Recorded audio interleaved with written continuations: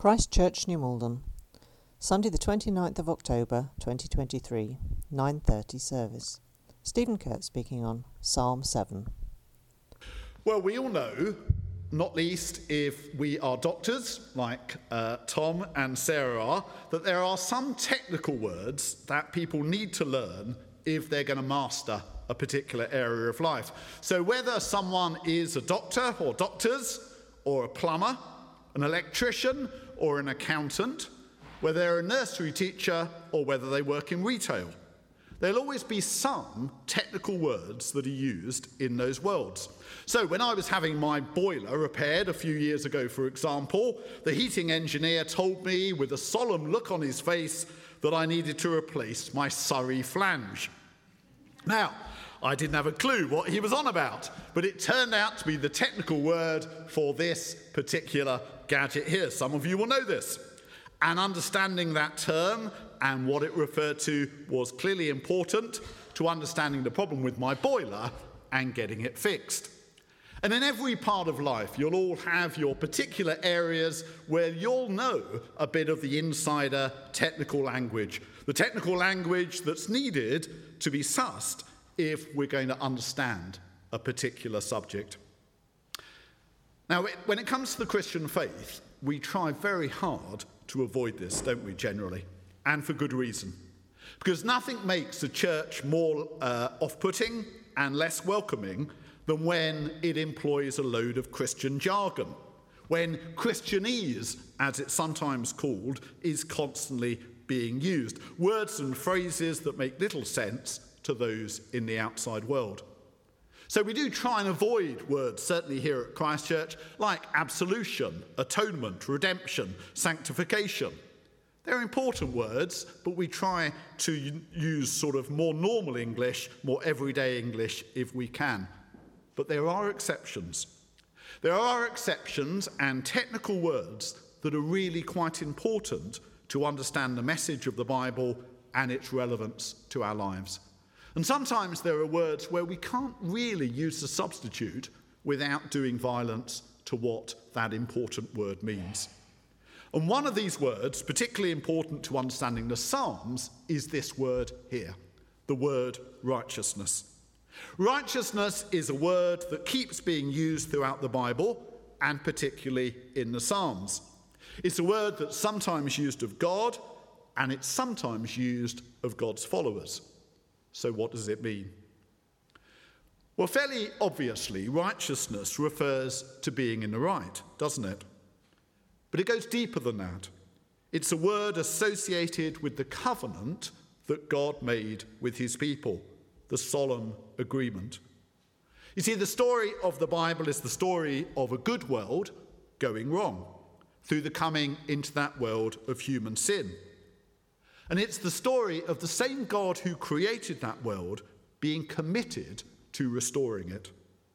And God's way of doing that was by calling a people to belong to him. In the first case, the people of Israel, through the covenant that he made with them. And righteousness was a key word associated with that covenant, from both sides actually. Used of God, righteousness refers to God's commitment to his covenant promises and bringing his healing justice to the world, putting everything right, basically.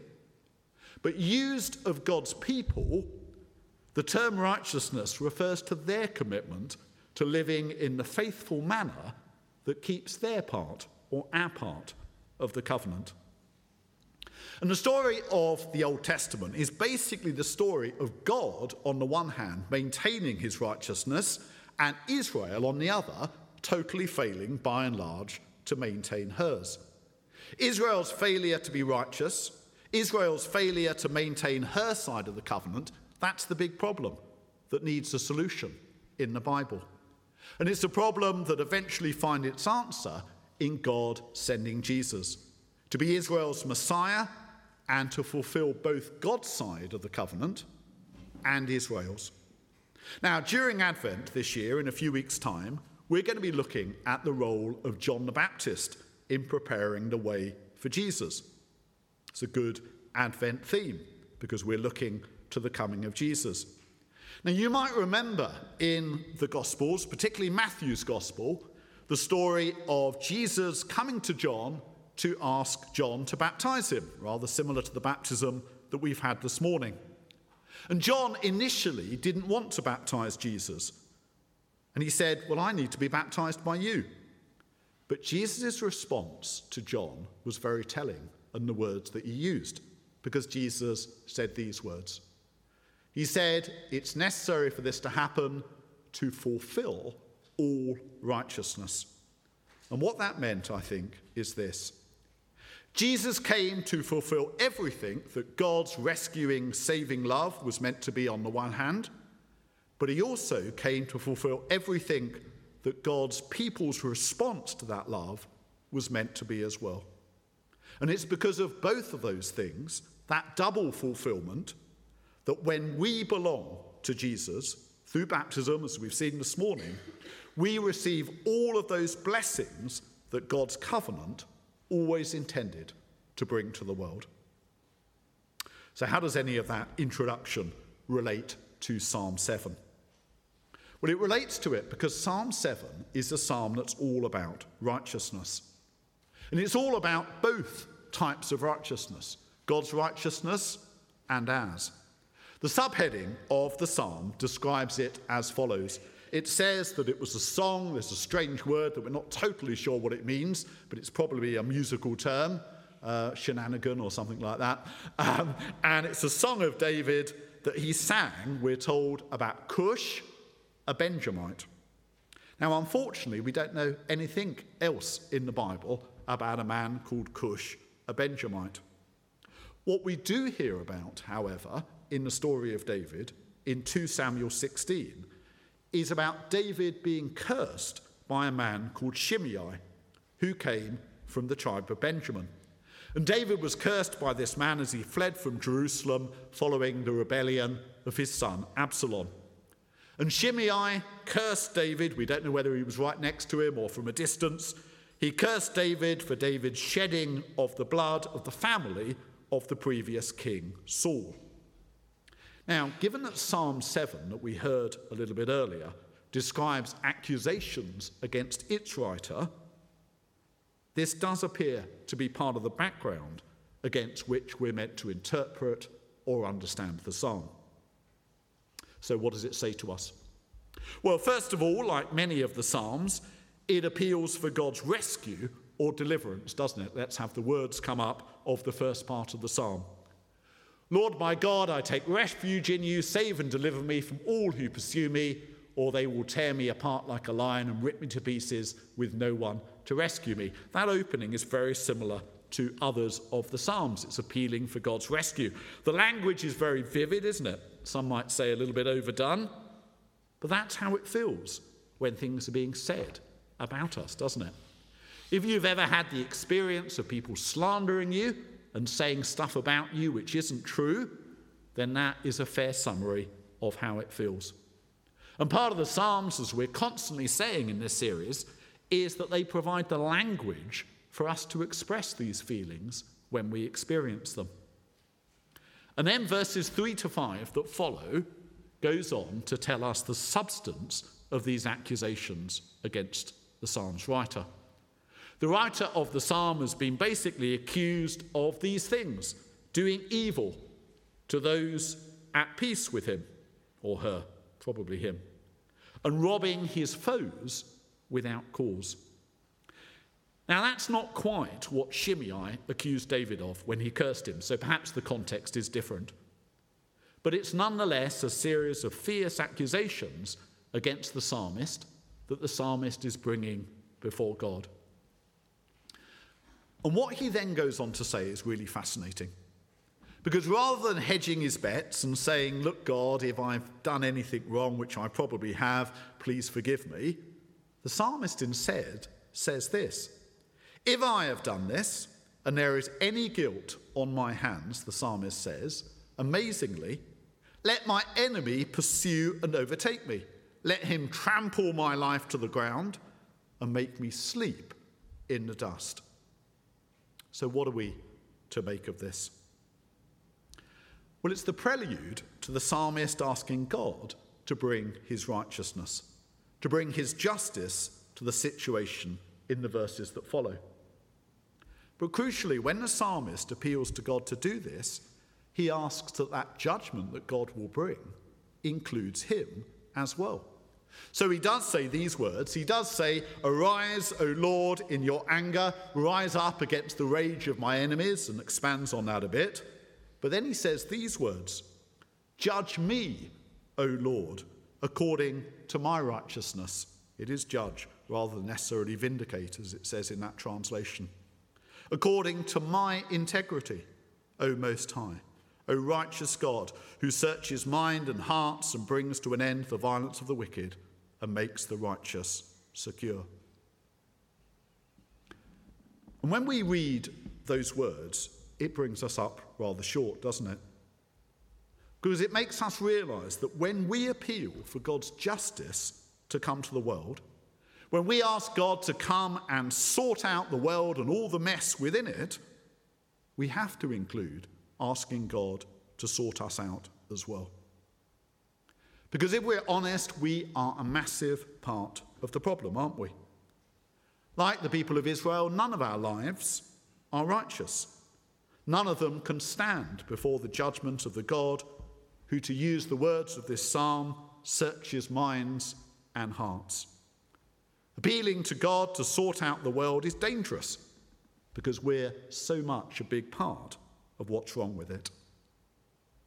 Or that would be the case, but for Jesus. That would be the case without Jesus. Jesus Christ, as I said earlier, came to fulfill all righteousness. He came to embody God's righteousness, God's commitment to rescue the world and its people. But Jesus also came, as I said earlier, to embody that people in his faithfulness to God as well. So Jesus Christ was the only human being who could ever actually say those words from Psalm 7 and stand before God. And that's the reason why after Jesus died, that event was followed by his resurrection. Jesus dying was followed by his resurrection because that was the ultimate sign that he was vindicated by God. He was declared righteous by God through his resurrection. He might have been condemned by the Roman authorities for being subversive or whatever the charge was, but God reversed the verdict when he raised Jesus from the dead. And the crucial thing is this: if we belong to Jesus, which the Bible says we do through our baptism and the faith that follows and expresses that, then because of Jesus' death on the cross, which enabled God's judgment to be executed upon sin, we too can be declared righteous by God, because the sin in which we share has been taken down to death by Jesus and got rid of. And that's what we were celebrating earlier when we had the baptism of Sarah, Matthew, and Nicholas. Baptism at a church is a crucial moment, not just, as I said earlier, for those being baptized at that particular point, but for all of us, because it reminds us all that it's through being joined to Jesus that the righteous judgment that was declared on Jesus when he was raised from the dead is also declared of those who belong to him. That through being joined to Jesus in his death and resurrection, we've been washed clean. We've been set free from that sin that would otherwise accuse and condemn us. And I guess the challenge for us here, on a day when we remember our own baptism through being part of the wonderful baptism that we had earlier of Sarah and Matthew and Nicholas, the challenge for us here is perhaps that of being really honest before God about our own lack of righteousness left to ourselves and the importance of seeking and understanding our righteousness as being purely through Jesus and what he has done for us, what God has done for us through Jesus, expressed in our baptism. And even when things are being said about us that are unfair, even when we're being slandered or misrepresented, which will happen to all of us at some stage, this involves a certain amount of humility on our part. Now, when we go back to the story of David, we see this actually in this episode from 2 Samuel 16. When David is being cursed as he leaves Jerusalem by Shimei, although the specific accusations that Shimei is making weren't true, David had gone out of his way not to shed the blood of Saul's family. David wouldn't let his soldiers kill Shimei or even stop him from speaking. And although we're not really told why, although David says that he wants God to vindicate him, probably part of the reason why David wouldn't let his soldiers kill Shimei was because David recognized that there were other ways in which he was guilty of being the man of blood that Shimei accused him of being, not least through the time that he committed adultery with Bathsheba and murdered her husband Uriah. Shimei might not have particularly cared about that because Uriah was a Gentile. But David knew that it mattered. David knew, furthermore, that he needed God's mercy and therefore that he needed to show it to others. And part of us bringing our tough experiences and poor treatment before God needs to be a similar humility. A humility that is prepared to recognize our sinfulness, even if it doesn't quite correspond to what's being said about us. That's the type of humility that will actually lead us to show mercy to others when they fall short, because we recognize that we need that mercy as much as them. As the old expression puts it, there but by the grace of God go I. And that grace, that gift of righteousness, it comes to us through Jesus. It comes to us through great David's greater son, as the hymn puts it, the descendant of David. As we near Christmas time, we'll be hearing the story of him born in the town of David, Bethlehem, Jesus Christ. And it's for that reason that we can say the rest of this psalm. This psalm is an appeal for God's righteousness, God's justice to come and sort the world out. And if it wasn't for Jesus, that would be a rather terrifying prayer for us to make, because we'd be part of the problem that would need to be sorted and receive pretty hefty judgment. But because of what Jesus has done, we can pray for God's righteousness, God's justice to come and sort the world out without fear being struck in our hearts. Humility, yes, but not fear.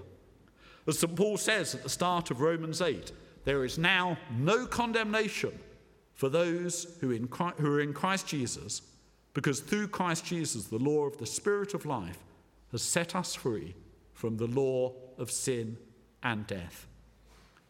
An important part of the humility of confessing our sin and allowing it to be borne by Jesus is recognizing that all of the things that this psalm says about evil apply to us. But because of Jesus, and because of what he has done for us when his death enabled sin to be condemned and its power defeated, we can also welcome and indeed pray for the righteousness of God coming to sort this world out. We can pray earnestly for its arrival. We can declare with the writer of Psalm 7 these words which finish the psalm. Let's have them up there. I will give thanks to the Lord because of his righteousness, and will sing praise to the name of the Lord Most High.